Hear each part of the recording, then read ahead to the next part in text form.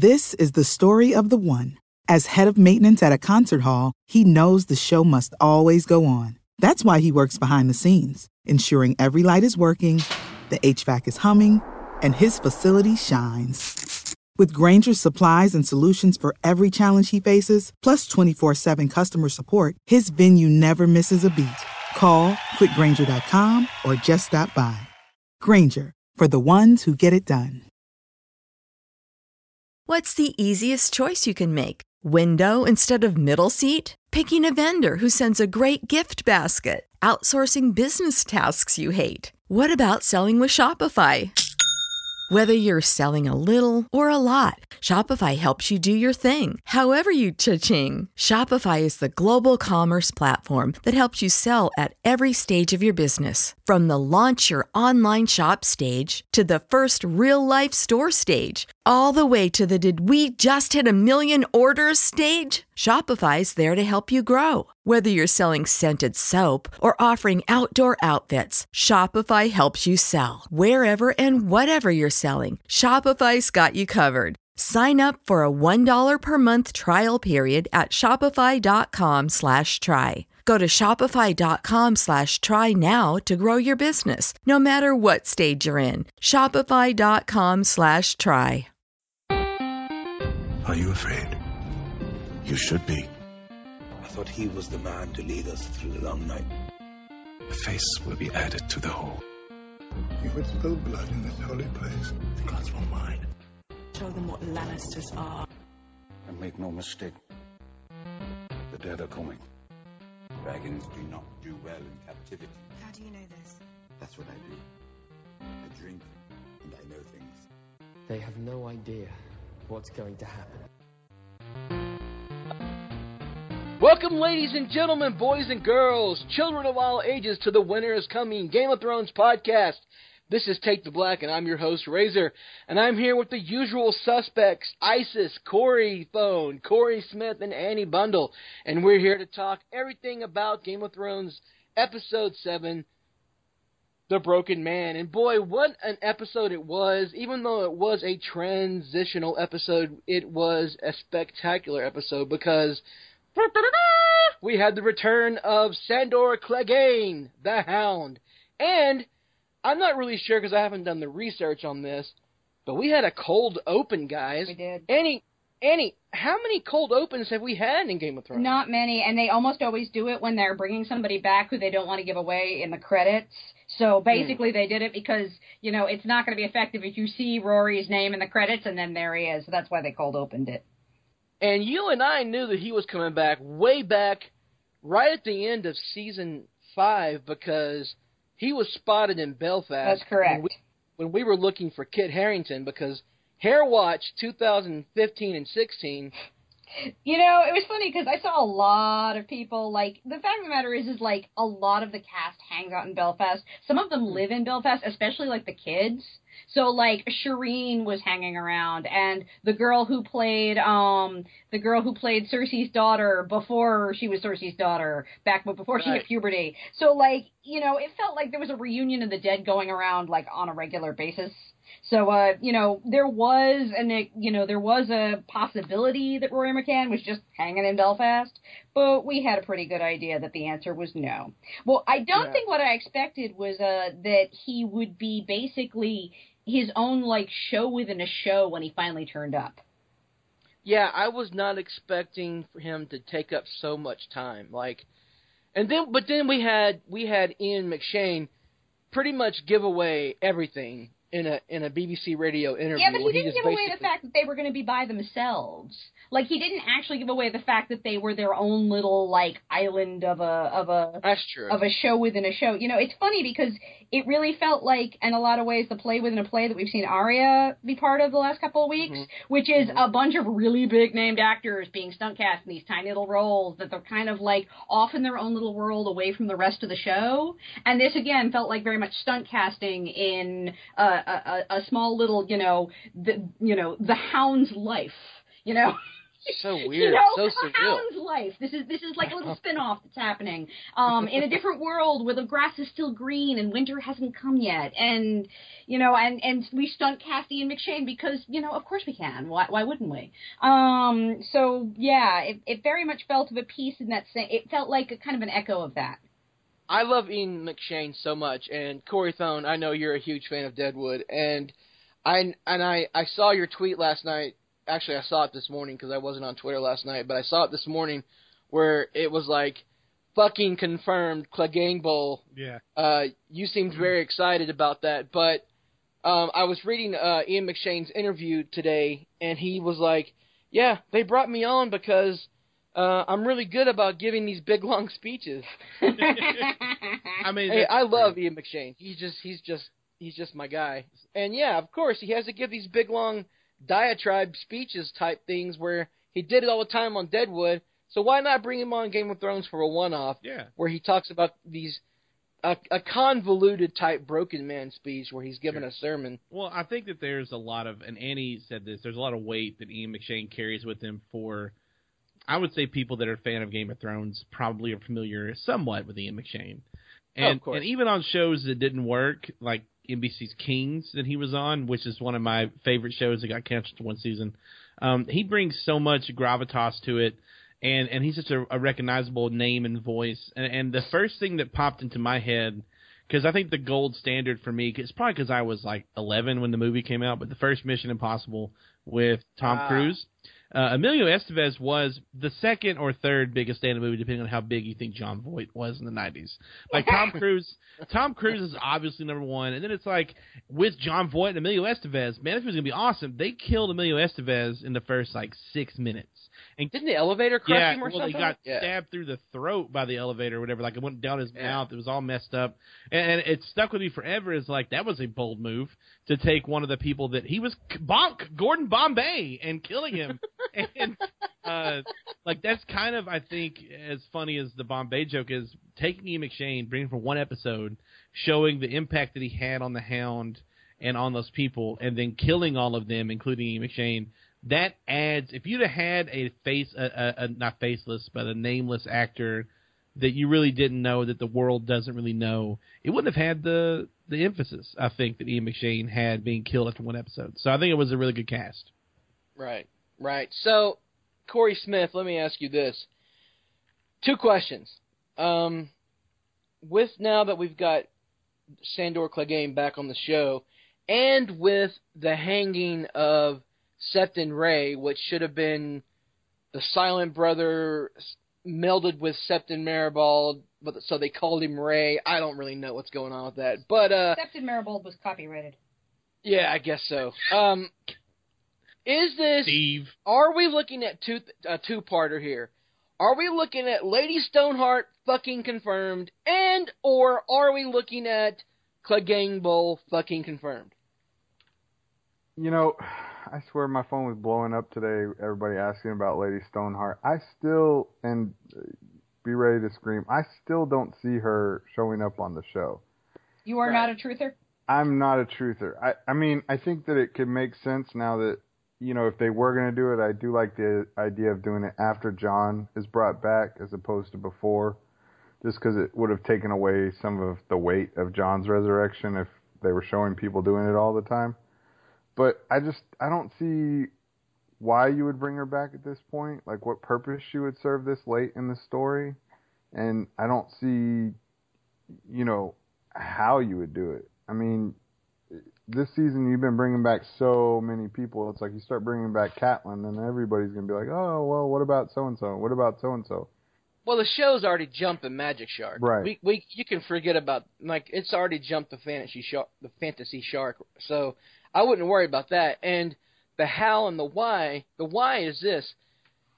You brought 3 members of the Brotherhood Without Banners that we've not seen before on the show. You brought in 3 guys on horseback, and one of them was quite obviously a nod to Lem Lemoncloak. Right. On the horse with the yellow cloak. Is that really his name? Because all that shit rhymes. That's absurd. That way he wears a cloak, and then over time is turned does yellow. Does he speak in rhyme like Tom Bombadil? No, because that's what he sounds like. No, he's a big dick. He's an asshole. Lemon cloak with my yellow cloak. Well, so they call him that, but this guy was an obvious nod to that, and they're obviously worshippers of the Red God. Right. So that means they're Brotherhood Without Banners. And they played the Red Woman music as they rode in and rode off, so we know that they're part of the Brotherhood. Rory McCann, or the Hound, called them Brotherhood Without Banners. Here's the how. I mean, they had a hanging of Septon Meribald, and I was reading a thread on Twitter, like they were like, why they would bring Lady Stoneheart in now, and it's like, okay, so here's a hanging. We know that Lady Stoneheart hangs her victims. Why would she hang a Septon? Well, the Septon was a broken man. He terrorized the people of the Riverlands before he became a Septon. He killed, he raped, he tortured, he burned, but now he's stole. running Murderers Anonymous. I mean, I know he is. fine. But still, but you got to understand, Lady Catelyn is now a vengeful revenge zombie. Yeah. She doesn't really care. She doesn't really care anymore. And so she could, she sends out her riders, and they find these people, and they could have also recognized the Hound amongst these people. I mean, they know what the Hound looks like. He's very distinguishable by his burn marks. Yeah, and so, and I would just, I know in the book she becomes this revenge zombie, but she is only killing Freys and Lannisters. She's not running around killing random civilians that are just, making stew and stuff like that. And to the point of, okay, maybe they recognize Sandor Clegane. Well, sure, but if that was the case, you would think they would have stuck around to make sure they got him instead of just killing everybody else. So I agree. But the show always goes off book on a certain point. And that's true, but I just don't see them turning Lady Catelyn into some, person who's running around just randomly killing people. It just doesn't. I mean, what would be the point of that? You mean like they turned Yara Greyjoy into a full-blown lesbian? I mean, yeah, but that doesn't... Yeah, they did. I mean... Bang, bang. Yeah, of course they did. But that's changing... This is HBO. They did that because this is HBO, sir. I know. Nobody's complaining kidding, about that, but I think that, if you start to change Lady Catelyn's basic motivations, you turn her into a villain, because that's who she would be if she's just killing these, random women and children. I don't see the point in why would you bring her back to turn her into a villain. We have enough villains. Before we get off this topic, I do want to point out one thing. At the end of A Dance with Dragons, or if that's her last scene or in Feast, she's about to hang Pod and Brienne, and that's when she becomes a villain, because she's willing to hang Pod. I see, and I disagree there too, because even there, she still is justifying as, okay, these people are serving the Lannisters. They serve my enemy. But there's really no he's a child. There's really no justification for that. I'm not saying it's not a stretch, but I mean, there's a difference between that and then killing all the people we saw last night. Is all I'm saying. And so, and then so anyways, I still don't see it. If I do end up seeing it, then I'm gonna, But I want to point out that's not a spoiler because it didn't happen. The book cut off before it happened, so we don't know that it actually happened. So I'm just going to put it out there. That's not a spoiler. We don't know that Brienne and Pod were hanged. In fact, Brienne comes out later to grab Jaime for a certain purpose. So right, that's not a spoiler. Yeah, anyway, it's up for debate whether or not they were hung beforehand and Brienne is a zombie, or if Brienne is alive. Exactly. Now, Isis, I got to ask you a question, and I've been wanting to talk to you about this. As Septon Ray comes up to the Hound, and he's chopping wood fiercely, and he's like, how many men did it take to bring you down? And it comes out that it's not actually a man, it's a woman. Did that bring a smile to your face, remembering that fight that Brienne kicked the shit out of him? Absolutely. I love the fact that he could at least admit it, that it was an actual, that it was a woman, and that, he admits it. She got the better of him that day and everything. I'm really happy that he is back. I was shocked when they did that cold open, having Ian McShane just for this one-off episode. I mean, I could hear him monologue like all day long. Really, I could. And the fact that Corey knew that he was on the TV show Kings and loved it makes me love Corey even that more. I love you, Isis. Much more.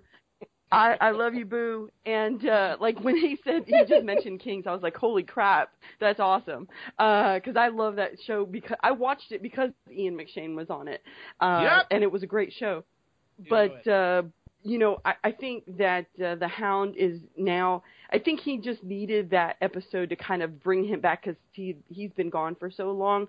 But he needed that dynamic actor to kind of give him the reason to go on, because if it was just a no-name, nobody, I don't think he would have been able to kind of get under his skin and really kind of get him thinking, because he was just happy just cutting wood there and not doing anything. He didn't want to become involved at all. But now he has to become involved. He seemed resigned to a life of peace at that point. He did. He was just like, I'm just going to live out my days doing this and, being useful, but not, to Corey, hurt you don't people. think so? Did you see how that dude was chopping wood? He is pissed. Like he's working out some issues. No. I'm saying he's working some shit out, okay? Yeah, no, I agree. Are we really going to sit here and think that the Hound was ever going to, just live his days out? Maybe he was telling himself that for a little while, that, no, he was really done. He was, he went through some really nasty crap, both from the Lancers, everything else. And, this way he keeps himself from his brother, he's away from everything. It might be nice for him to have this life. Of course, it's not going to last, but, for a little while he can pretend to himself. Well, I think it's interesting. I'm sorry, Razor, but it's interesting if you look at his arc post leaving at the Battle of Blackwater. And what we've seen of him and what he's become, from being the guy that was like, anybody with a sword without blood on it, I'll kill him myself, or whatever he said. From that guy to the almost awesome, fun, the duo with him and Arya, to the very humbling fight with Brienne, to now working as basically a hand. Even though we saw him carrying a log by himself, he's still the Hound. He has a limp. Dude is crazy. He's still strong. Crazy strong. We've seen that he's still that guy, and he still has that rage inside of him, but he's doing his best. I think that a lot of that came from the humbling of Brienne and also hanging out with Arya to learn again that hey, so everything up until is a very Will Hunting moment. Everything up to this point was not my fault.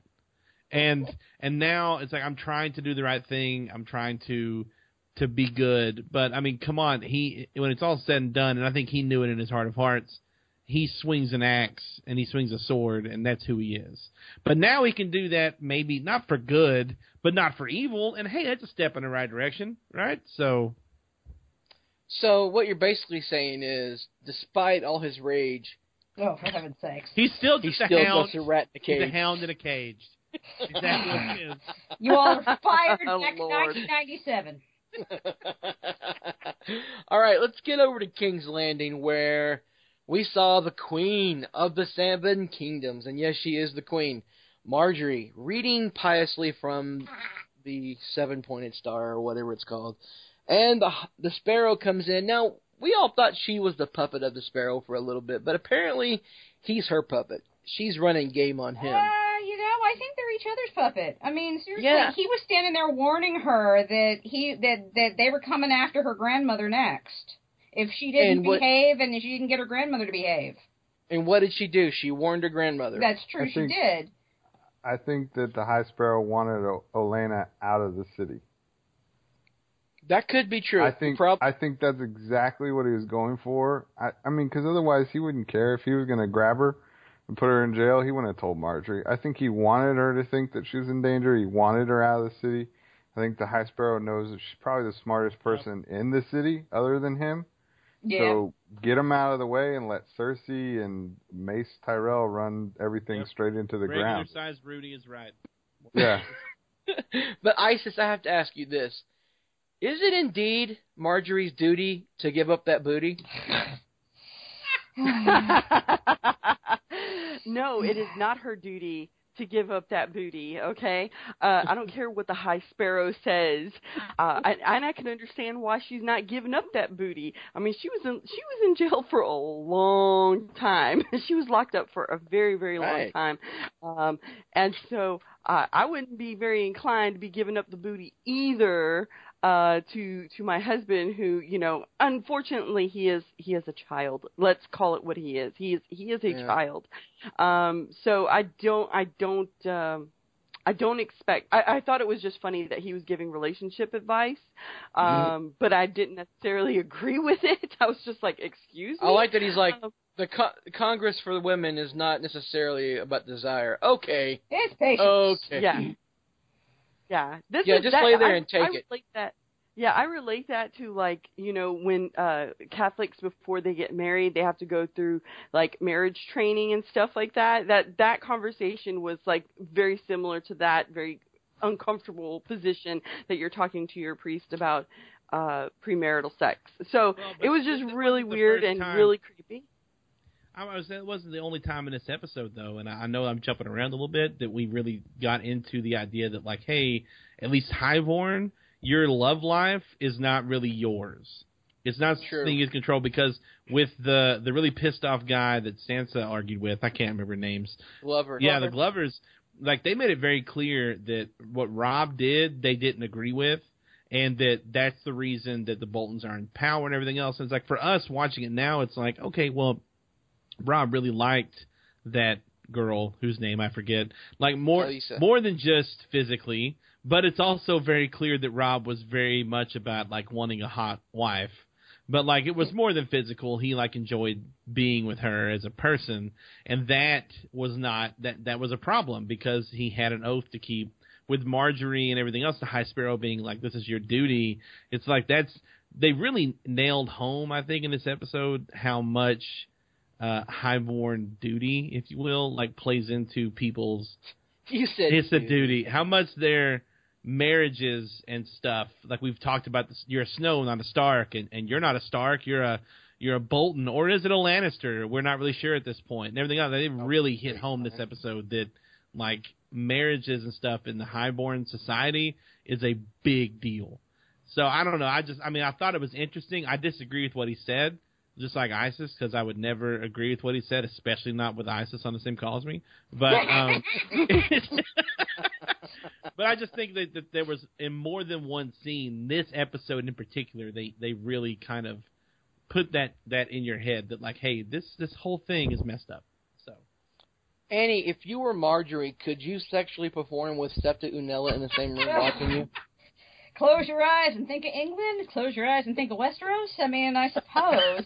You know, what struck me more than anything, though? Okay, so he's sitting there telling Marjorie, you need to breed because you need to baby. Basically, you remember how, like, she was trying to get a baby in her belly when she was married to, when she was Renly, and Renly, like, you know, she's like, look, we'll put Loras in the bed, whatever it takes to get you hard, right?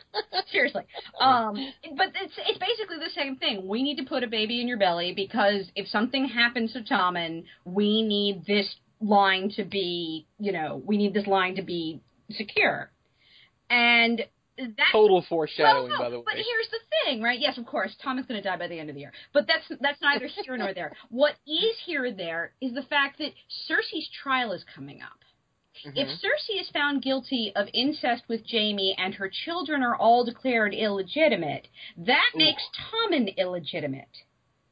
It makes his... And that takes away a king that the High Sparrow has as a playing piece. It is not in the High Sparrow's interest to find Cersei guilty. If he is trying to basically get Marjorie to have the next in line with Tommen, this would derail his whole plan. So yeah, who becomes the king after this? Well, who's the rightful heir? Okay, if Tommen dies and there's a baby in Marjorie's belly, then the baby, when it's born, if it's a boy, if it's a girl, I think there's still like no, if it's a girl, it's not. If it's a boy, then it's their child that inherits. No, I'm saying if Tommen's declared a bastard. Oh, if Tom is declared a bastard, ooh, that's a problem because the answer, then would have been. Annie, the answer is obvious. Until we have a time to be able to determine who should be king, I, the High Sparrow, will sit on the throne and make all the calls. Oh, I see. Yeah, that's very good. You know, though I don't... Gendry. Yes. No, Gendry's a bastard. He can't. That's true. No. Bastard. Baratheons are all dead. There really isn't one. I think I remember someone breaking this down, and it's like it was someone from House Martell. Is it someone from House Martell? Because I mean, in the books. I mean, on the show, who the hell knows? But in the book, someone went back like 9 generations and found a distant cousin's relation. It would have to be because they intermarried with Targaryens several generations back. Right. So that would be the answer then. There. Yeah, that would have to be the answer. I didn't think that a Game of Thrones podcast could get nerdier, but here we are talking lineage. Good stuff, guys.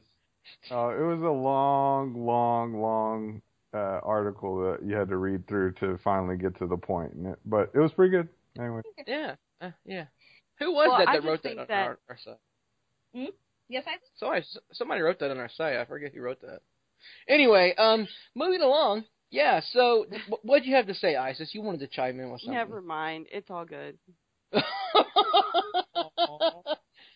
Rock. Okay, so anyway, we saw Marjorie talk to her grandmother, and at first it seemed like she was going to play the pious queen once again, but then she passed her a warning in the form of a rose, which meant that Marjorie really wasn't the High Sparrow's puppet. She was actually acting on the behest of her grandmother, which was get the hell out of King's Landing as fast as possible.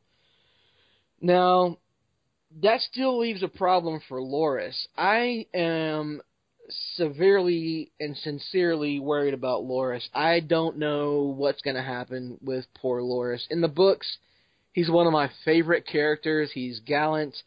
He's a knight. He's a badass. He's not this vapid weakling that he is on the show. I really want him to come out of this, but I don't have any hope for him. I don't think he's going to come out of this doing very well at all. I think he's going to be scarred or dead by the end of the season. So hopefully something happens that... I mean, we've seen him do an interview in the behind-the-scenes video where his head has been shaved and he's wearing potato sack clothes. He looks like he's already become a penitent, so maybe he does choose the life of a sparrow. I hope not, but something tells me that Loras is not going to come out on the good end of things. But it looks like Lady Olenna is going to make her way back to Highgarden. And I like the fact that she told Cersei off. Like, at first I kind of felt bad for Cersei, and I know, Isis, you don't feel bad for Cersei at all. But I was cheering for Lady Olenna. She was giving her the business, and I loved every second of it. She was telling her like everything that we want to say. I don't know what it is. I kind of feel bad for Cersei right now. Yeah, like she's Cersei coming. Was there literally trying to play the game again. I mean, she literally was there trying to use all the same lines. We have to work together. And Olenna was like, girl, you lost. Yeah, I understand that. I do. And maybe it's just the writing of the show is so good, I just started to feel bad for Cersei again.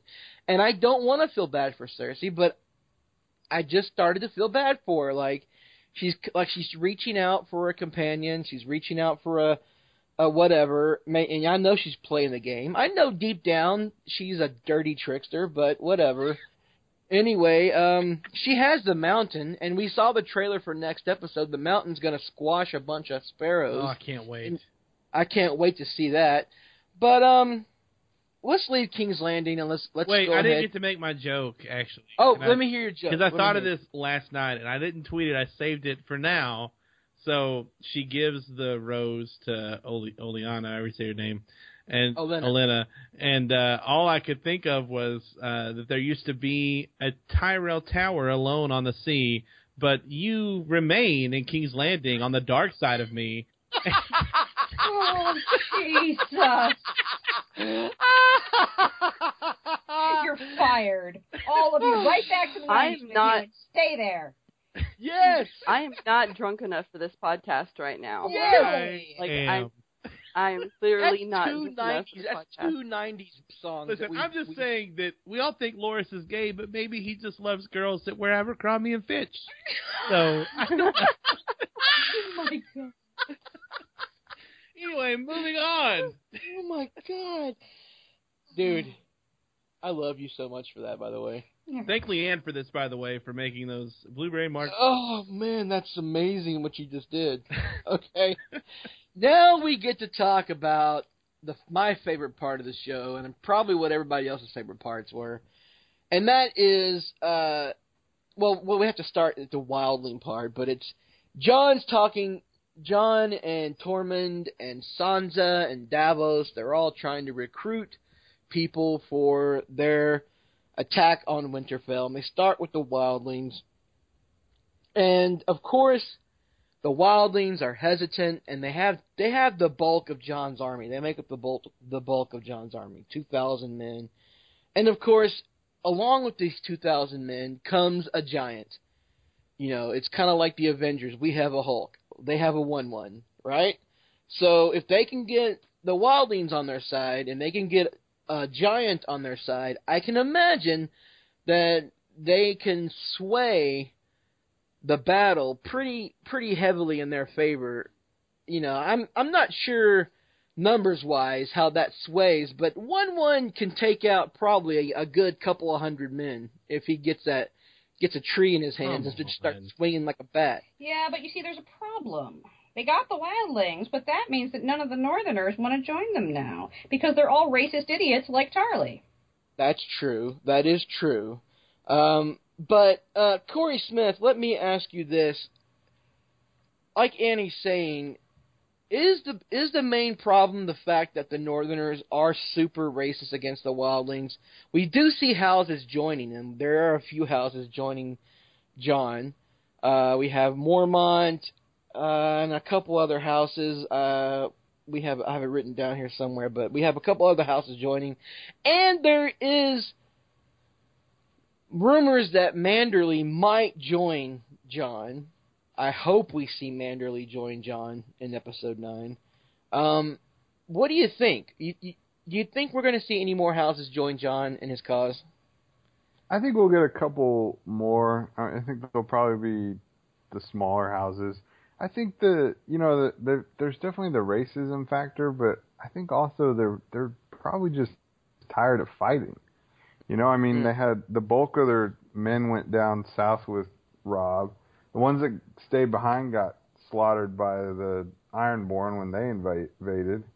So, I mean, I think that, like, if all things being equal, they would probably overlook the fact that they're wildlings. But because they kind of just been screwed around for the past 3 or 4 years, they really just are kind of tired of it. Well, you know, the specter of Robb's failure really did hang over everything this week. You don't realize how much it does until you start listening to everybody bitch about it. Yeah, you know, and, you know, the thing is you know, we kind of forget, you know, that how badly Robb's war went and how stupidly he screwed it up by being his father's son, basically, and insisting, you know, the fact of the matter is that Talisa, she always annoyed me as a character, because Jane Westerling, who's the woman he marries in the books, was a dumb, highborn lady who assumed that she would be married to someone of Robb's rank, you know? Right. Whereas, you know, on the TV show, this one just seemed so much more sensible. Like, she would understand, no, he has a duty and he has to go marry this other girl because he promised, but I could be his mistress and it'd be totally cool. Like, she, you know, like, she would have been fine with that, and he wouldn't hear of it because he was too stupidly honorable. And he basically lost his entire war because he couldn't take a woman as his mistress. He had to take her as his wife. Well, see, that's the difference. That's the difference between Robb and Ned. Is that Robb's honor was based off what he thought was honorable, and Ned's honor was based off what others thought was honorable. Ned always thought, what are other people going to think? That's why he lied about Howland Reed. That's why he possibly lied about Jon's birth, right? Damn, Robb is the one that, like, I know what's honorable. I love this woman. I'm not going to it's like, that's bullshit. It doesn't work like that. in the Highborn. Again, we get into that. But on the flip side, Robb has a dope-ass wolf head now. So, in his grave. Well, but he looks fly as hell in that grave, son. Anyway, go ahead. Sorry. I love that. No, but you know what the problem with Robb was, and here's you make a good point, Annie, is not too many people think about the failures of Robb until it's brought up on the show, is because he won every battle he fought in. He was undefeated. He had the support of the entire North. He won it on the battlefield and lost in the bedroom. Yeah, he basically. Story of my life. And his biggest problem was his damnable honor. And he got to the fray. He got to the twins. He made the mistake of locking up his direwolf and not letting Greywind come into the wedding feast with him, even though his mother said, "Don't lock up your direwolf. Don't trust the phrase." Hey, I do have a thought though that just occurred to me. What if Jon and Bran and Robb had known the truth about their father, and hadn't seen him as this honorable figure who was basically like larger than life? Because Bran had it brought home to him the other week at the battle at the Tower of Joy. That, he stabbed him in the back. Whoa, that's not how I was told the story. What if they had actually been told the truth about some of Ned's things that he'd kept from them? What if they knew that he wasn't really the honorable, the pagan of honor that they mistook him for? Well, see, I think they'd have been better off. I think Ned was a completely honorable person. If he'd have just told the truth, it'd have been even better in their eyes. Like, yeah, I'm not really Jon's father, but I took him in anyway. Yeah, but he couldn't. He couldn't tell the truth about that. No, because if Robert Baratheon ever knew that man was... If Robert Baratheon ever knew... But I'm sure his family would have kept that secret, though. Well, maybe Sansa would. Yeah, no, Sansa would have opened her mouth, and that would have been the end. She's a vapid little airhead. Oh, my God, that poor... And you know what? Watching Sansa try to talk to Lyanna Mormont, you're so pretty, fuck you. I mean, that was actually hilarious. Which brings me to my next topic. Let's talk about House Mormont. First of all, Corey, I want to ask Corey Smith. Let me ask you this. This is our first look at Bear Island on the show. How were you taken in by the beauty of it? Yeah, I mean, Bear Island looks like probably the coolest place we've seen in all of Westeros so far. I was like, dang, I want to go retire there. That looks like a badass. It was amazing, right? Like, I kind of pictured Bear Island as this surrounded by huge, tall bears, like a bunch of bears, and huge, tall, like, cedars or whatever, and, like, a big, huge hunting lodge for their castle. Yeah, that's all. And here we are looking at this goddamn picturesque waterfall island. I mean, it was just beautiful. Yeah, it looked like a Swedish retreat for, like, some .com millionaire, Westeros.com millionaires. Yeah, exactly. And then we get in, and unlike Annie was expecting an older Mormont, I was expecting the younger Mormont, and I was happy with little Lyanna. I was expecting a firecracker, and I got exactly what I wanted, because last season when she sent that letter to Stannis, I actually was clapping. I was audibly clapping because I knew exactly what was coming. I was very happy for it. And then when she shows up on screen, she was bigger than life. Like, she far out exceeded my expectations. So, Isis, let me ask you this. What was your impression of little Lyanna the Firecracker Mormont? Well, at first I was kind of confused because I was like, who's this little girl, sitting in this chair? And I was just like kind of confused. I was like, oh, shit, she's running things in this place.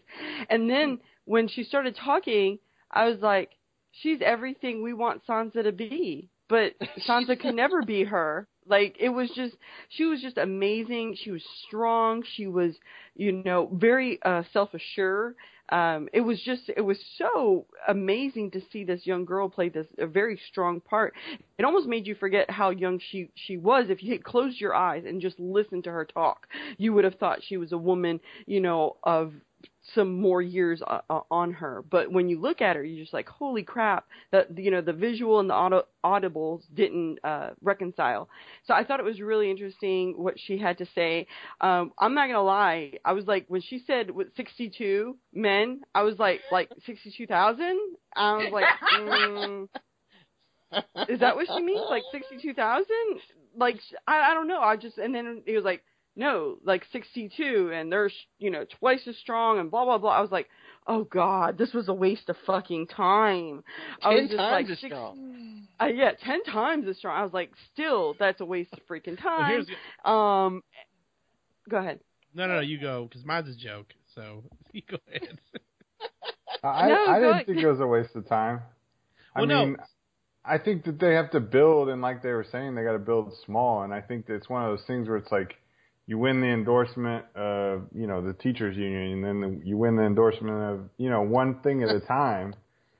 So Jon Snow is Bernie Sanders? What is this? No, something like that. Jon Snow, Lyanna Mormont 2016. I am all about that. Okay. Well, here's the thing. 62 Bear Island guys. All you have to do is find 62 blonde women, and then you have them be totally dedicated to them, and then they just follow. You just send them into the castle. They follow them into the castle, and they take it because they won't be stopped from getting that dragon poon, man. Like Mormonts are the most friend zoned. It'd be amazing. That's all you have to do. You know their strengths. There's Daenerys. Everybody get her. The whole 62 crazy men run after the. Yeah, it's exactly what would happen. You got it, man. Well, that's the reason. Like that. Go ahead, Isis. What were you saying? No, go ahead. Well, that's the reason Lyanna Mormont is so badass. She's the matriarch of her family because, first of all, her mother and her aunts went away to Robb's war, and on the show they died. In the books, I believe her mother or either her mother or her aunt survived because Robb sent her away with a letter that legitimizes Jon Snow. In the books, Robb legitimizes Jon Snow and makes him a Stark in case he died. Robb said, in case I die, I want to legitimize Jon as a Stark, and this letter proves it, and he sends Madge Mormont, I believe is her name, off with a letter to Howland Reed. Go through Howland Reed. I want this letter to be legitimized. So she survives the war, but Lyanna Mormont stays at Bear Island. And then, of course, her uncle Jorah Mormont is the Lord Commander of the Night's Watch. He's killed at Craster's Keep in the mutiny. Her cousin Jorah had to flee Westeros because he sold slaves, and that's a punishable offense, and Eddard Stark was coming to punish him by probably beheading him, so he fled Westeros and went to Essos. And which is why Jorah is at Castle Black in his place. Yeah, which is why Jorah came to Castle Black to take the Black in his son's place. Which is why Jon got Longclaw. Jon got Longclaw because it used to be House Mormont's Valyrian steel sword, but because Jorah disgraced House Mormont, Jorah Mormont gave it to Jon because he saved his life. Are we misremembering? I thought they made it clear in the books that Jorah was Lord of Bear Island when he did the whole thing with the slavers, sold the poachers. You may be right. You may be right. He may be crazy. Yeah, it's a little of both. You may be right. I think he was Lord of Bear Island. Yeah, he was, and then his sister took over after he left. Yeah, well, technically, it would have been Jorah's aunt. It would have been Gior's sister. Yeah, and she survives, but she has I forget how many. She had 3 or 4 daughters. But it becomes She-Bear Island. It's all female. Yeah, it is all females because Mage goes up to find Howland Reed. One of her daughters is with her, an elder daughter, and then she ends up with Stannis before they go to Winterfell. And she's guarding Asha Greyjoy, which Correct. is Yara Greyjoy on the show. Yes. Yeah, I do have to say, this show is so good at casting kids. It It really is is. stunning. I mean, the kid who played Hodor for like a day, he was when he was playing Willis, that kid was amazing. And this little kid who played Lyanna Mormont, she was amazing. Carrie Ingram, who played Shireen, was amazing. Yeah. Can I ask a question? Because it was in the comment section of one of the older shows, and now that it just happened, I have to ask. Annie, why do you say Hodor instead of Hodor? It's like people that say Mario instead of Mario. It's like I don't get it. Because I read the books a long time ago, and there are some that are just stuck in. It's like when you've read words but you never heard them out loud. No, that's a great point. That's I still, even to this day, like there were so many that I don't. I still say Daenerys. Instead of, I mispronounce it all because I've had the pronunciations that wrong in my head for so many years that it's really hard for me to swap over. And, like, the fact of the matter is what did I do for years also? I didn't actually do podcasts until this year. I had had to say these names out loud until, like, I don't know, now. So, yeah. So what I'm learning from this is that, much like me and Razor, if you just learn to not read ever, and you actually don't have the ability, then you should be fine. So yes, that's absolutely correct. That's how you learn how to pronounce things properly in Game of Thrones. Awesome. All right. Anyway, sorry, I didn't mean to interrupt you, but I actually saw that. I saw that comment. I have a friend that pronounced like Super Mario World, it's Mario, and I'm like, dude, what the hell is wrong with you? Why are you saying Mario? Please stop. It's horrifying. Hodor's not as bad. I just was curious. So that's a great answer, though. And it's why I say Dany instead of, because I can't remember how to say her name off the top of my head properly, so I just keep calling her Dany.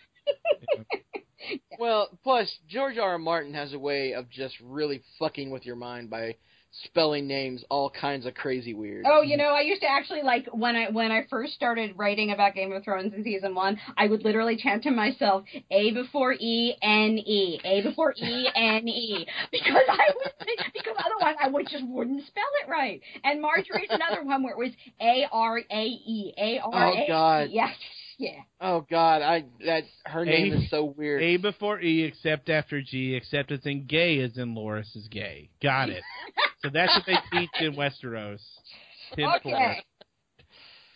So, we've talked about Lyanna Mormont. I think we've all been impressed by her talk to the hand moment she had with her maester, her shutting down of Sansa. That was an amazing moment, by the way. My mother was no beauty. She wasn't even a great beauty, but she was a warrior.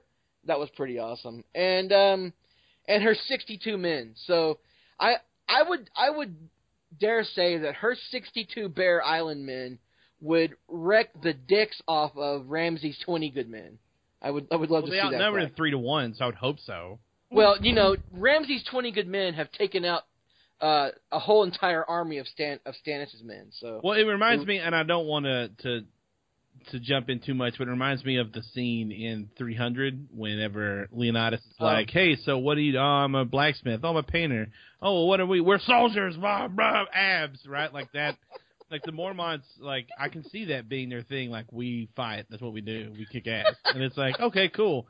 So yeah, I'm sure that 62 of them will make a nice difference in the little section of the field they're fighting in. But. If House Mormont shows up in episode 9 in like Spartan gear, I'm gonna just laugh my ass off.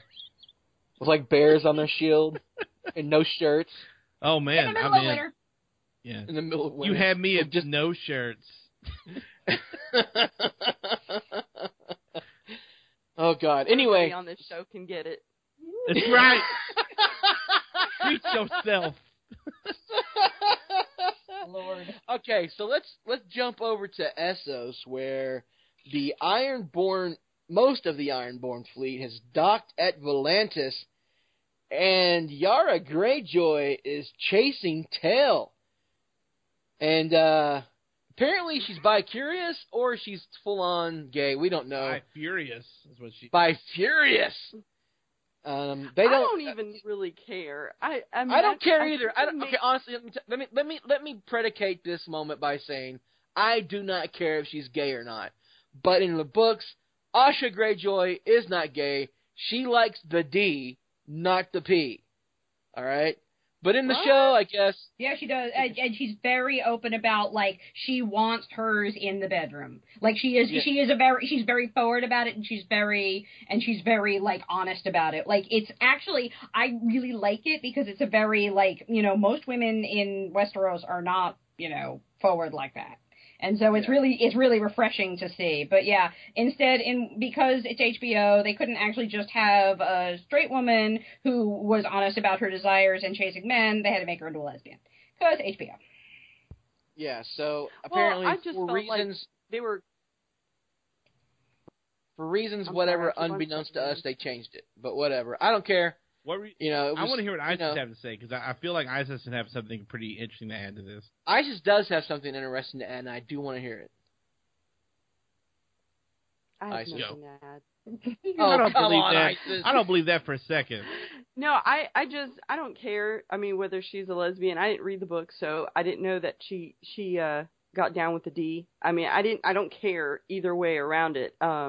You know, the fact that she is in touch with her sexuality, whether it be a woman or a man, is perfectly fine with me. And still, she's breaking barriers, whether she's chasing a man or she's chasing a woman. So I really don't care about that. I think a lot of people were making, you know, kind of making a big deal about, oh my God, she's a lesbian.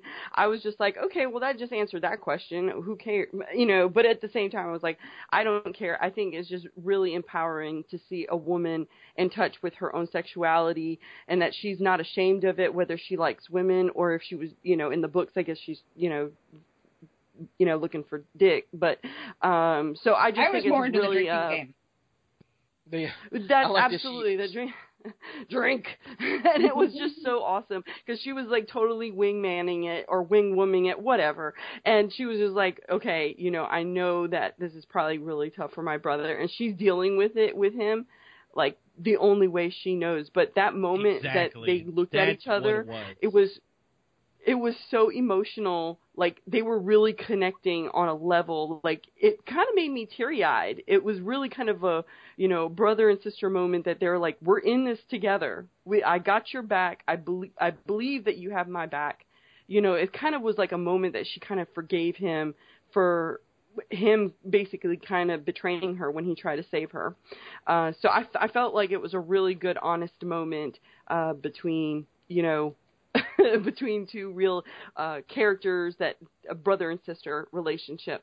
But I say, go on, girl. You know, I don't think we've seen a woman more in touch with her sexuality. We've seen it from Marjorie.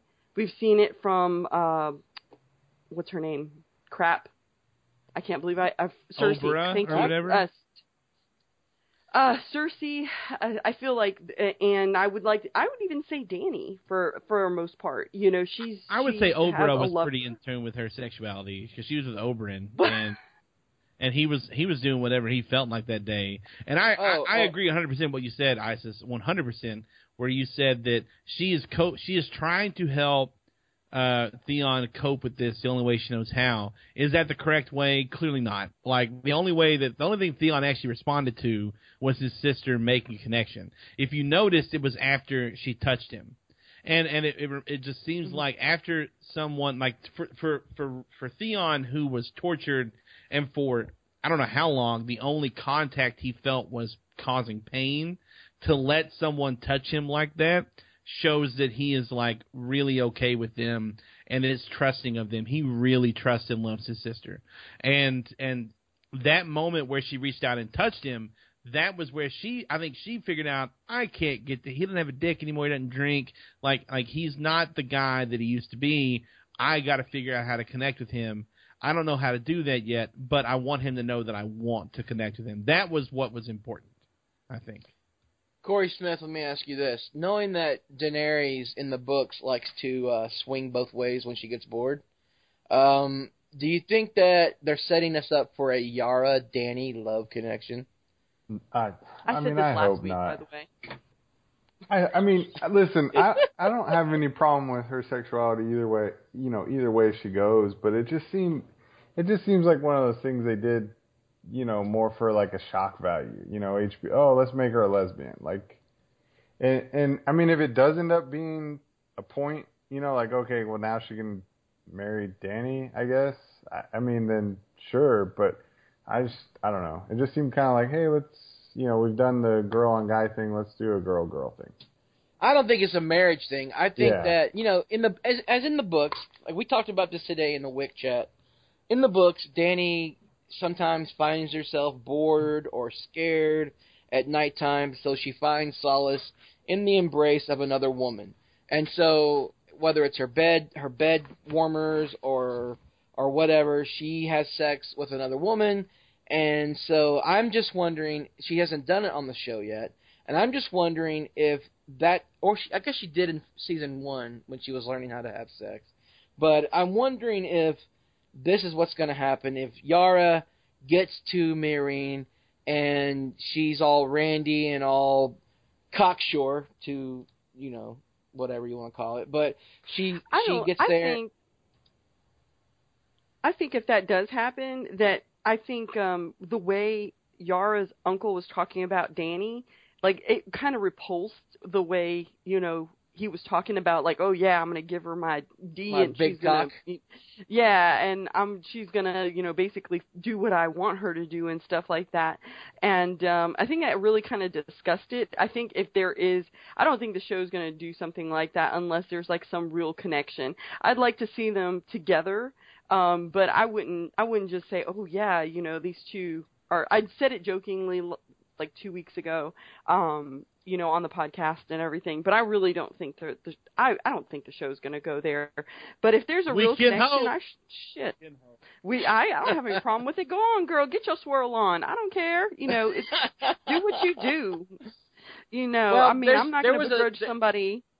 There's a theory floating out there on a different topic, but staying with the Ironborn, that once the Ironborn fleet does get to Meereen, that Theon will join the Unsullied. No. I hate that theory so much. I don't see that at all.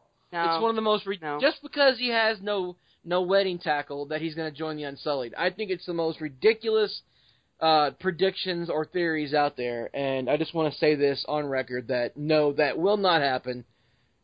First of all, his sister wouldn't allow it to happen. Second of all, they made it. She said it. Listen, if you're going to be this way, if you're going to be broken, cut your wrist. But if you're not going to be broken and you're going to do this with me, be Theon Greyjoy. Be a Greyjoy all the way. And you saw the fire come back in his eyes. Like, after he drank that ale and she said, are you going to be with me? The fire came back in his eyes. Like, he was Theon Greyjoy. He came back all the way. And if I was the sister, if I was Yara, I would have went a step forward, a step further, and said, there's nothing wrong with your mouth. Like, you can still have, like, relations. I mean, you don't have anything down there, but, like, you still have your hands. You still have your mouth. I mean, there's other things you can do. There's life after not having a penis. I mean, well, in the books, Ramsay makes him do horrible things with his mouth, so let's not go there. Anyway, God, see, why did you have to do that? Oh, I'm just telling you, it's just ask Annie. It's horrible. Yeah, anyway, so many things bad. Let's leave Volantis. Let's go to the Riverlands and let's talk about the Blackfish. We got to see the Blackfish. Another character was brought back on screen who we haven't seen in a long time. And this scene, Corey Smith, let's talk about this for a second.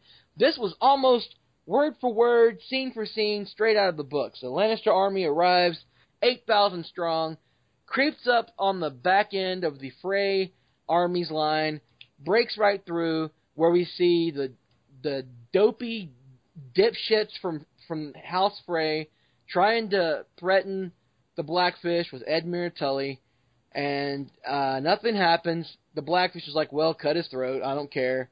It's an empty threat. And then Jaime bitch slaps Black Walder Frey. How did you like that scene?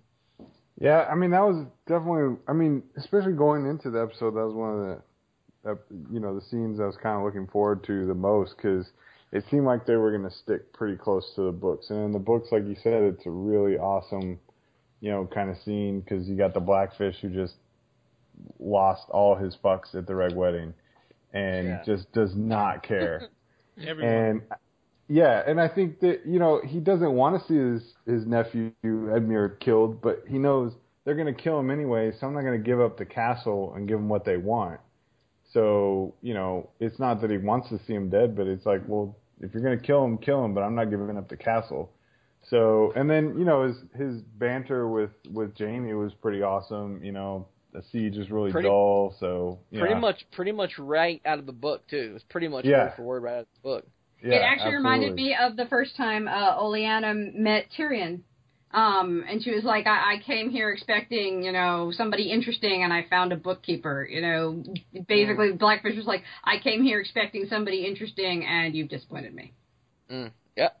And then, but the only thing I disliked about that scene was Bronn riding up like he had been there the whole time. Yeah. I miss Bronn. He's one of my favorite characters on the show, but he's just riding alongside Jaime like he's been there since the beginning of the season. There was no like, oh, hey, you were off doing some super secret mission or whatever. It was just, hey, Bronn's back. And, he's been gone for 7 episodes. So yeah. I wasn't a fan of that. He just needed a bigger, like, hey, you feel like he's such an important character that it deserved more like of a backstory, unlike, the Blackfish where he's been gone for several seasons and it was just like, oh, yeah, I think I remember this guy. Yeah, and they could have just been, they could have just said, oh, hey, thanks for, getting this army together for us the past couple of weeks. Like it didn't have to be a big, you don't have to tell every second that he's done, but you could have, explained it just a tad. He literally was just riding alongside Jaime like he had been there the entire season, which was kind of whatever. But, I forgave it because, his dialogue was awesome. When Jaime starts to try and ply him with a castle and a wife, he's like, I don't want to fucking hear it. And he basically tells Bronn that he's going to be his right-hand man. Right. Like, he's going to be part of the Lannister army. He's going to be like his lieutenant. And I love that line. A Lannister always pays his don't fucking say it. Yeah. Don't you say it. I think there's a level where Bronn might actually have a sense that Jaime has lost. Because the fact of the matter is both Jaime and Cersei have lost. They don't realize they've lost, but Jaime is not there on his own power. He's there because he was commanded to go there. He is now a piece in somebody else's game. And I think there's a level where Bronn probably has a sense from Jaime that things are, this is like when things started to go south with Tyrion. And Bronn would know that, not Bran, I'm sorry. Bronn would know that. Yeah, I have a feeling part of the reason why Bronn told him to shut it is because he knows at this point it's most likely bullshit and he's probably backed the wrong horse again. But you have to appreciate Bronn in season 6. He's become a more loyal person than he was in season 1. Like, he's sticking with Jaime. The fact that he stood beside him and that he. Well, he's going to ride his horse as far as it takes in the same way he rode Tyrion as far as it takes. Well, I know, but he gave orders to start dig the trenches and the trebuchets and then he went and gave orders for the parlay with the Blackfish. That was. And then it's typical fun Bronn. My money's on the old man. That was. I have like Corey said, I have missed Bronn all season long, and I kind of wish he'd have been with Jaime in King's Landing this entire time. They could have put him with Jaime as he marched on the Sept. He could have been beside Jaime ahead of the Tyrell army. He could have been there this entire time. You know why everybody loves Bronn? Because Bronn brings a non-highborn, basically a viewer point of view into the show. So when we watch it and we go, hey, you guys are stupid as hell, and Bronn is him like, hey, you guys are stupid as hell. It's great. He brings a I can't remember the character's name in The Simpsons that is always recognizing how absurd the Simpsons universe is. Bronn recognizes how absurd everything about the Lannisters is. And everyone else as well, and he calls them out on it because he knows he's a better fighter than all of them, and it's amazing to have that in the show. You don't want to have too much of it. I get why they pulled him out, but at the same time, I would have loved to have him be like, really, you're going to march an army against the priest? Really? That would have been, like you said. Really I would have loved to have him make fun of Mace Tyrell, that, call him a fop or something. That'd have been hilarious. But So we had some great scenes at River Run, and it's only going to get better next week. But we are starting to wind down. Let's talk about Arya and Braavos real quick. I want to talk about her scenes, and we can't really talk about this really quick because we need to talk about this in depth. But there's a couple of theories running around about Arya's scenes in Braavos, and I want to talk about it with everybody. But let me get my take on it really quick.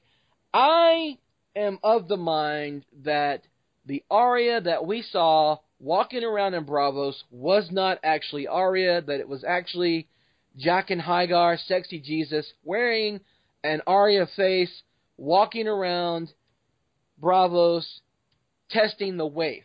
That's my theory, and I'm sticking to it until I find out next week. Because we see Arya jumping around like she's in Assassin's Creed, doing parkour off buildings, and for somebody who's been gut stabbed and slashed and had a knife twisted in her gut, she sure has healed up quite nicely and is able to run and fight really well in the next episode. So I just have a feeling, and it's just my theory, and it's a Reddit theory as well. I've seen it several times on Reddit, that Jaqen H'ghar was testing the waif. Because here's what he said to the waif: don't let her suffer. And it's off for the Faceless Man to kill somebody with glee. It's not supposed to be with emotion. It's just supposed to be a job. And the waif took glee, like she did it with emotion. She took exception with this kill. She twisted the knife. She slashed. She had fun with this kill.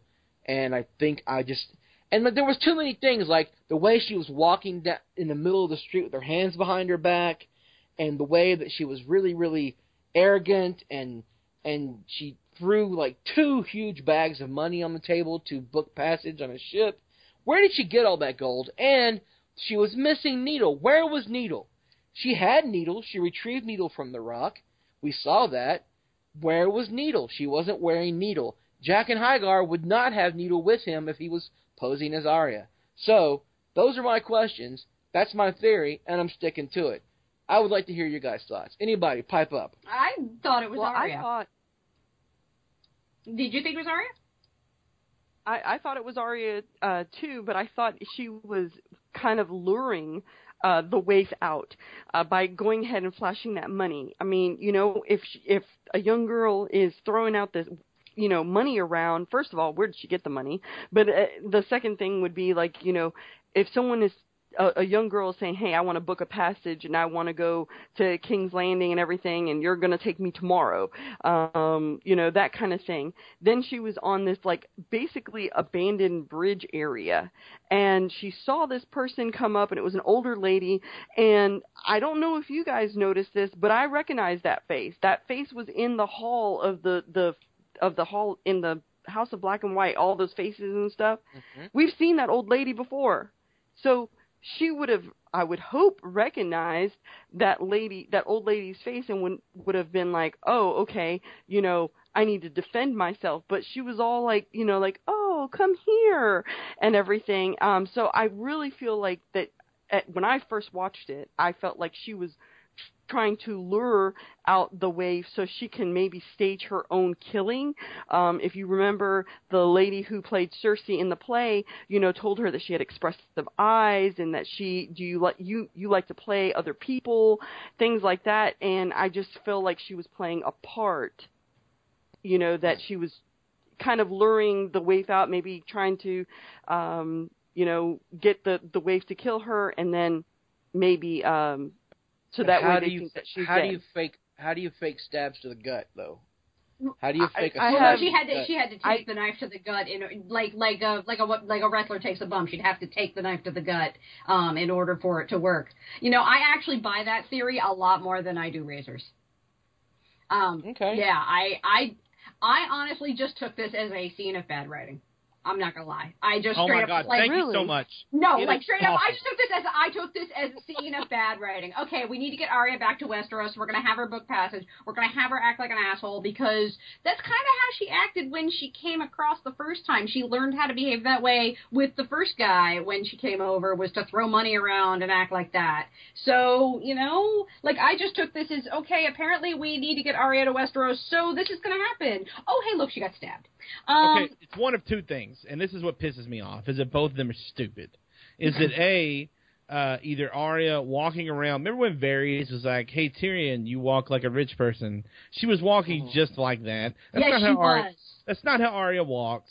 Arya, the last time we saw her, had holed herself up in this cubby hole without even, she blew the damn candle out. So like she was waiting on the wave to show up so she had Needle ready to protect herself. And then she's strolling around, taking in the sights, looking around, probably eating a funnel cake at some point, just wasting everybody's time. Which is why it wasn't Arya. Okay, fine, Razor. If it wasn't Arya, why in the hell did you waste our time with Arya dying? Because when she got stabbed, I was watching it with my girlfriend. She was like, "Is this a dream?" I was like, "It better be, because if this is actually Arya, then okay. If it is Arya and she got gut stabbed and then she fell in the water and the waif is like, and she's dead, I leave now forever." And Arya gets away that way. That's stupid as hell. And if it's not Arya, if it's, I don't know, Jockin, whatever sexy Jesus face is in that's dumb. If it's, I don't know how they save this without just being like, and Arya ends up back in Westeros, and everybody happy with that? And it's like, no, we're not. I don't know how they're going to save this. I want Arya to fight the waif. I want a closure with this faceless man thing. And if they're setting it up that it was Arya that got stabbed, then she should probably die, since gut stabbing still would kill you today, let alone back in insert time. I don't know what time this is. And she fell into the filthy, disgusting a petri dish of water. Or you know, people are just pissing and shitting in that water. Or it's not Arya, and then it's like, okay, fine. Why was he hiding as Arya? Was it a test for the waif? This whole thing with Arya has actually been a test for the waif. What the hell kind of storyline is that? I know regular size Rudy has complaints about this as well. I just think it's been if either way, if Arya dies or she doesn't die, somehow lives through that shit, or if it was the faceless man, what a waste of our time. Corey Smith, chime in. Yeah, I mean, I'm with Corey first of his name. You know, I just nothing. There was not a single second of that entire scene that worked for me. And I mean, before I get to all that, I gotta bring up 2 points that nobody else has brought up. So, when she's booking passage, the Westerosi captain guy mentions that the Iron Fleet's already in Slaver's Bay. So that kind of, to me, tilts it towards maybe being a dream or something like that, because, I mean, we clearly saw the Iron Fleet was in Volantis, and Volantis is a pretty decent way from Slaver's Bay, so it's not like they're next door to each other. So I didn't catch that. Yeah, he said the Iron Fleet's in Slaver's Bay, so I don't want to go anywhere near those. He said something, but he mentioned that right before she did it. And then, as I was rewatching tonight, right before we did the podcast, after she books passage and she starts to walk through that little tunnel to the little bridge or whatever, she passes by a girl that's facing the other direction, that's coming towards her. Other Arya? And other Arya. She is wearing Arya's exact outfit from when she sold the oysters, clams, and cockles. The cat of the canal. And she even has a little basket that she has under her arm that looks exactly like the basket. So I don't know if that means anything. It was just a coincidence that they're reusing a costume or what. But I'm sorry, point of order, Corey. It's actually oysters, clams, and cockles, not what you said. There we go. Yeah. Oysters, clams, and cockles. But, I mean, yeah, so back to, I mean, just none of it worked. I mean, like, okay, yeah, is it secretly jacking? I mean, what would be the point in that? And then if it's not, if they really are playing that it's Arya, I mean, how dumb does she have to be? I mean, she just gave a giant middle finger to an assassin's guild, one that she knows has a basement full of faces. And then she's standing on a bridge by herself. One person walks up to her. She's not immediately on guard. You know what I mean? Like, it's one thing if she's walking through a crowd of people and someone jumps out real quick and boom. I mean, she's standing on a bridge. There's nobody around her. Some little old lady starts walking up to her. She's not immediately on guard. I mean, like, did she learn nothing the entire time she was there? So, and what's she going to do when he gets back to Westeros anyway? This is my question. She's booking passes back to Westeros because she has to go back to Westeros.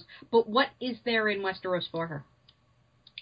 I mean, 62 more months. That's what. There you go. But yeah, I thought she'd go off with the players. Like, at least that would be a life. I mean, I think she probably, thinks let's get back to Westeros and see what's going on, and if there's still some people. She clearly is still motivated by her kill list, so she wants to get back and find out any of those guys still alive, so she can use what she's learned. None of it worked for me. I mean, yeah, she let the girl just walk up to her. She didn't have needle. I mean, like if you just pissed off a bunch of assassins, you'd have every weapon you had with you. You wouldn't leave it. At the same time, didn't Jon Snow run out to find Benjen without taking his sword too? Yeah, but those are people he trusted. That's true. You got me there. Yeah, I mean, she knows those people are after her. She knew enough to go get Needle, so then why would she then leave it in her sleeping hole or whatever it was? Plus, our good friend Bandit would say they're all Starks, and they would just run out without their weapons anyway. True. But I would just like to say this, man. This all just lends credence to my theory that it's Jaqen H'ghar. That there's been no proof that Arya has amassed 2 bags full of money, first of all. And that first bag of money that she threw on the table was a bag full of Braavosi coinage. It was the square or the hexagonal cut Braavosi coinage. So that just makes me think that... It's a trapezoid, you lepton. Thank you for correcting me on that one. And then she throws a second bag of coinage on it, and then as she's walking away, she quickly and deftly picks up the bag, just like that. Like, I know she's learned some assassin tricks and how to quickly cut purses and take things, but that was in the books. They didn't show it on the show. So she was really, really quick by snatching that purse back up. Secondly, she walks. Corey, first of his name, brought up a great point. She walks through like a rich person through the city. She walks like somebody, if it was the waif, for example, she walks like the waif would have made fun of her walking like. Mm-hmm. Like, yes, she talks like the waif would have made fun of her. Or, I guess, are we calling him Jaqen now? Really? Not Jaqen? Sexy. We're going to go with Jaqen. Jaqen. All right, cool. Yeah, so we'll go with Jaqen H'ghar. Don't worry, I'll mispronounce it. Yeah. Thanks, can we just? But yeah, go can ahead. we just call him Sexy Jesus again? Yes, please. Let's just call him Sexy Jesus. That way, we're all on the same page. Okay. Yeah. I don't know. I'm with other Corey. Like, seriously, nothing about that whole scene felt real. And it's like, either way, if it was her, if it wasn't, what the hell were you playing at here? So. Okay, but I'm just going to say this one more time. She walked like a rich person. You said that. Perfect point. She talked like a rich person. She talked like a highborn lady. She had her Westerosi accent back. She had all that money. She didn't have Needle. And then other Corey said, like he said, she let the little old lady walk right up to her, didn't put her guard up. And then if you guys notice, once the waif took off her face and started stabbing her, she headbutted her, kicked her, and then expertly rolled over the other side of the bridge into the water, like she had the state of mind to escape the death trap of the knife, and then she swam to the steps. So I mean, instead of being scared and drowning in the canal, she swam to the safety of the steps and out, and then walked among the streets. Whatever is wrong with her. And then we see the trailer for the next episode, and she's in a completely different outfit. She has a gray shirt on, and she's jumping from roof to roof. Somebody who's been gutted like a fish is not going to do parkour. But, okay, here's the thing, though. How can Sexy Jesus be wearing her face if she's still wearing her face? Hang on. In the show, they already showed that he had her face. Yeah, he put her face that's on. right. That's right. He did. Okay, no, that's all right. a show thing, from what I understand. Yes, that is a show thing. I had forgotten. Thank you. Yeah, they have like magical powers in the show, apparently. Yeah, well, they can put on faces and shrink 3 feet. So it's pretty damn magical. It's about, I guess Superman's a faceless man. That explains everything, because the only explanation is that, Superman put on glasses, he's still 6'5" and gigantic. It's like, we didn't notice it. But if he actually Superman is a faceless man, that makes a lot more sense, man. So, all right. The only way that I see it making any sense, even if it's dumb sense, is that if Arya was somehow, she's got something on under her shirt, and she was somehow trying to lure the waif into killing her. Or at least making the waif think she killed her, so that then she would be free of having to worry about... But then why was she walking so terrified and, staring around? Why get out and walk? I think because she wanted people to see her. It would be the only thing I could think of. I'm saying that she wanted to be luring. She wanted to lure them to get her to say... What? Like you're saying, go ahead. I'm sorry. I'm drunk. Oh, no. Okay. So I'm sorry. I'm experiencing delay. I keep on stepping on you guys. Sorry. Anyway, I think she was luring them out to go ahead and try to kill her, and then to try to get away as much as she can with most of her life. But I don't know. I don't know where the story is going. I agree with all of you guys. It really didn't make a whole lot of sense. But I'm hoping that this season has been so good that I am going to give them this leeway to see where this story is going. Because, the last couple of seasons have not been, snappy and great, but the first half, I guess, of this season has been really wonderful. So, and they're able to kind of do their own thing, the creators of the show, and so I'm really interested to see how they're going to play this out. I have to believe that they have a reason for what they did, so we'll just have to play it out. I just don't care about the waif's life. I really don't. I just don't see why Sexy Jesus would want to be testing the waif. For all intents and purposes, she's really a no one on this show, so I can care less about her, her story or why he's testing her. I want to know about Arya, so that's my only thing. Yeah, you see, the thing is, since I know that they've had periods where they've written really badly, hi, Dorn, that was why I just sort of wrote this off as, okay, this was badly written. That's just all this was. This was just badly written. We want to send Arya back to Westeros, so she's acting like she's going back to Westeros. We need Arya to get stabbed so that she and the waif can have a humongous fight in the next episode, because the next episode is actually entitled No One. This is all just set up for next week, and no, it doesn't actually make any sense, but oh well. Seriously, this whole season's been really good, so we had a scene that didn't work. Oh well. Yeah. Well, all I know is we've had 2 transitional episodes in a row in a season full of wish fulfillment. We had, 5 episodes of 5 finger slaps to the face, and now we've had 2 gentle pats to the back, setting us up for episodes 8, 9, and 10 that should be straight up kicks to the gut.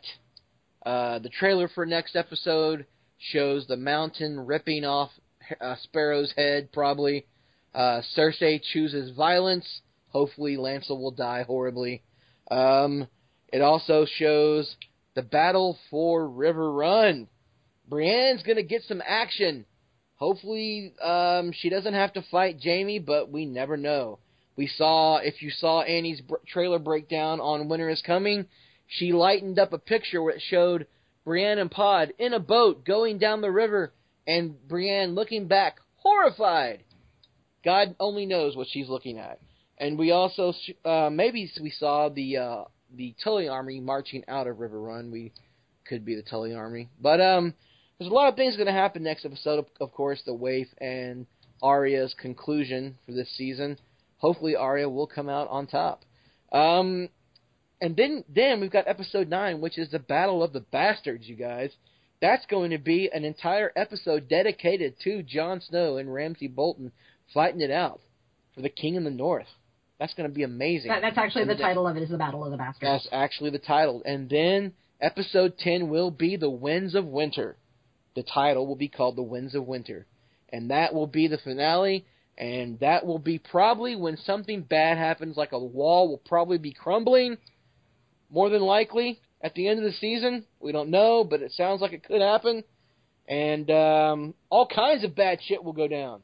But listen, I'm really looking forward to the next couple of episodes. But I'm really interested in seeing Ramsay go down. The Battle of the Bastards. It's going to be intriguing to me. And then not only that, but how Littlefinger gets back into this battle here. Let me ask you this, and we have run over. We're almost at an hour and a half, but we could go ahead. We could go ahead and get to an hour and a half. Let's just round it up. But let me ask you this: a lot of people have been speculating on the letter that Sansa sent. Obviously she was sending it to Littlefinger. She doesn't trust Jon's judgment. She doesn't trust that Jon has enough strength to take on the Boltons. So she was sending that letter to Littlefinger. Do you think Littlefinger is going to come in time to save her? God damn it, Corey. Do you think he'll reach her in time to save her? Do you think he gets to use his time travel machine or not? That's the question. He lent it to the Greyjoys, so I don't know if he's got it back yet. That's true. Or will he betray her and take out the winner come at of all? No. We're 12 years old on this podcast. Or will he betray her and take out the winner of this battle and declare himself the King in the North? With what army, though? The Army of the Vale? The Vale. No. Army of the Vale. No. Come on. He's got, as Annie reminded us at the beginning of the season, he's got a piece of paper from Cersei that says if he liberates Winterfell? If he takes Winterfell away from the Boltons, he will become Warden of the North. Wow. Yeah. That would be crazy. I'd be so mad. And I really think he's going to come to her aid because he is in love with Sansa, even though it's creepy and nasty and nobody really wants that. The problem is, will Sansa allow him to basically manipulate her into marrying him? Or will she stand against him if he? What if she turns the tables on him and betrays him at the end? Oh God, I hope so. That would be beautiful. That would finally give her the street cred that everybody's been wanting her to have so badly. Can I just say that while objectively Littlefinger and Sansa together would be creepy, in the universe of the show, that would be a welcome respite from all of the horrible crap that keeps happening. Just an older guy and a younger lady, whatever. That's nowhere near as... She's of age, right? Yeah. It's nowhere near as bad as literally anything else. So... Pedofinger. We'll call him Pedofinger instead of Littlefinger. Yeah, Although I'll tell you though, when he was looking at her in season 1 and she was like 14 years old, like it was creepy. Okay, at least now she is of age. God damn it! This podcast took a horrible turn. Sorry, this is what happens when you go an hour and a half. Next time, I know, right? The time limit. It's true. You can only talk about Game of Thrones for so long before getting into some really horrible sexual stuff. So, for everybody else, I'm Corey Thone. Thanks for listening. For the FBI. For the Federal Bureau of Investigations, I'm Razor. All right, guys, listen, we thank you for listening, and we'll be back next week for episode 608, No One. You should be. And we'll see you then. Goodbye, good night, and good luck. Face will be added to the whole. You would spill blood in this holy place. The gods won't mind. Show them what Lannisters are. And make no mistake, the dead are coming. Dragons do not do well in captivity. How do you know this? That's what I do. I drink, and I know things. They have no idea what's going to happen.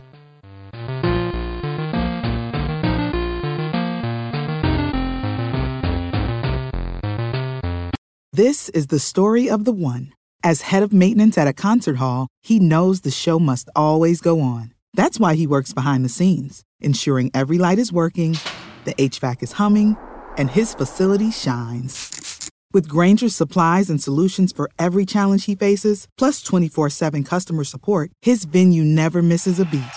Call quickgrainger.com or just stop by. Grainger, for the ones who get it done. When you need mealtime inspiration, it's worth shopping Kroger, where you'll find over 30,000 mouth-watering choices that excite your inner foodie. And no matter what tasty choice you make, you'll enjoy our everyday low prices, plus extra ways to save, like digital coupons worth over $600 each week. You can also save up to $1 off per gallon at the pump with fuel points. More savings and more inspiring flavors make shopping Kroger worth it every time. Kroger, fresh for everyone. Fuel restrictions apply.